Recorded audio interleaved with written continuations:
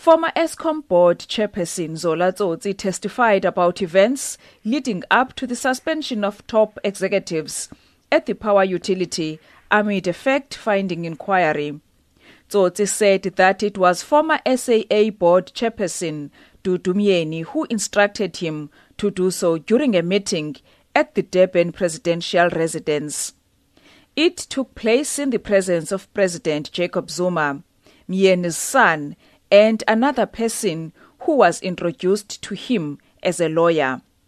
Ms. Myeni then proceeded to outline the purpose of the meeting, namely that the situation of Eskom's financial stress and poor technical performance warrants that an inquiry into the company be instituted.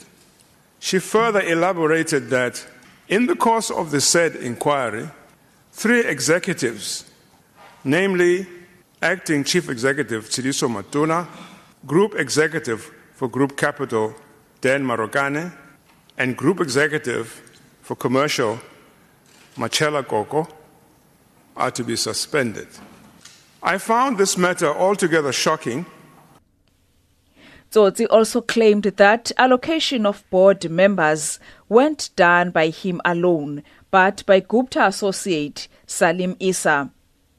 The testimony of suspended Eskom Legal Services head Suzanne Daniels also revealed shocking claims. Daniels claimed that she was invited to a meeting in Melrose Arc to discuss the Labour Court case of ousted Eskom CEO Brian Molefe. She said they wanted it to be heard after December this year. There were 4 people which I was introduced to. Mr. Ajay Gupta, Mr. Duduzane Zuma, Deputy Minister Ben Martins, and a Chinese lady whose name I cannot remember, because at that point I was actually speechless.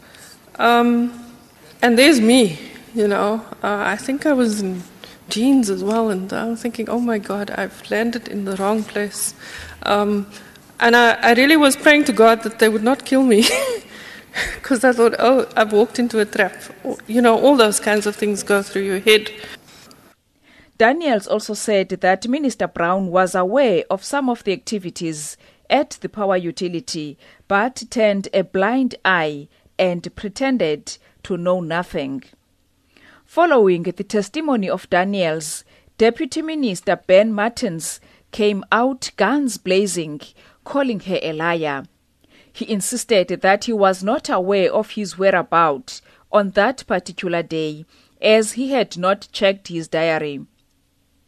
In a media briefing he held in Parliament on the matter, Martins said he wished to be called before the committee to give his side of the story. It's correct. I'm hoping that I will also be given a chance to appear in front of the Portfolio Committee's hearings.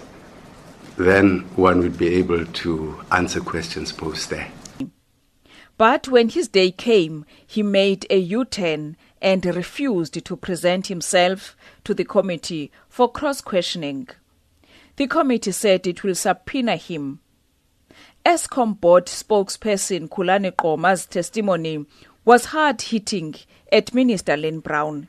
She's minister in this government, and someone causes her to lie, yet she does not actually find anything wrong with it, except to protest for a moment and move on.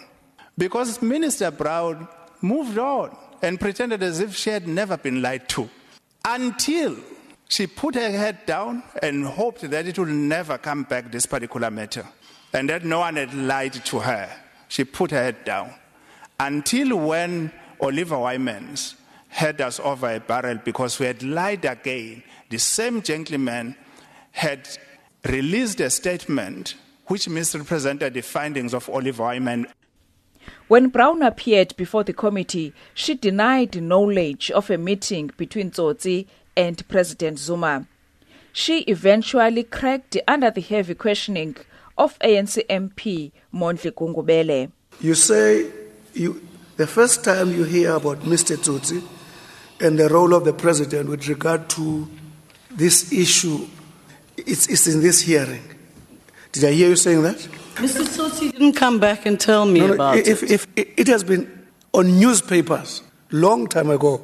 It was reported on radios where Mr. Tsotsi was reported as saying, I had a discussion with the president and the president is concerned about this matter.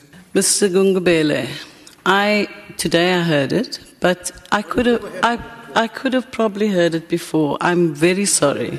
I can't remember it. The inquiry is continuing next year. Lula Mamatya in Parliament.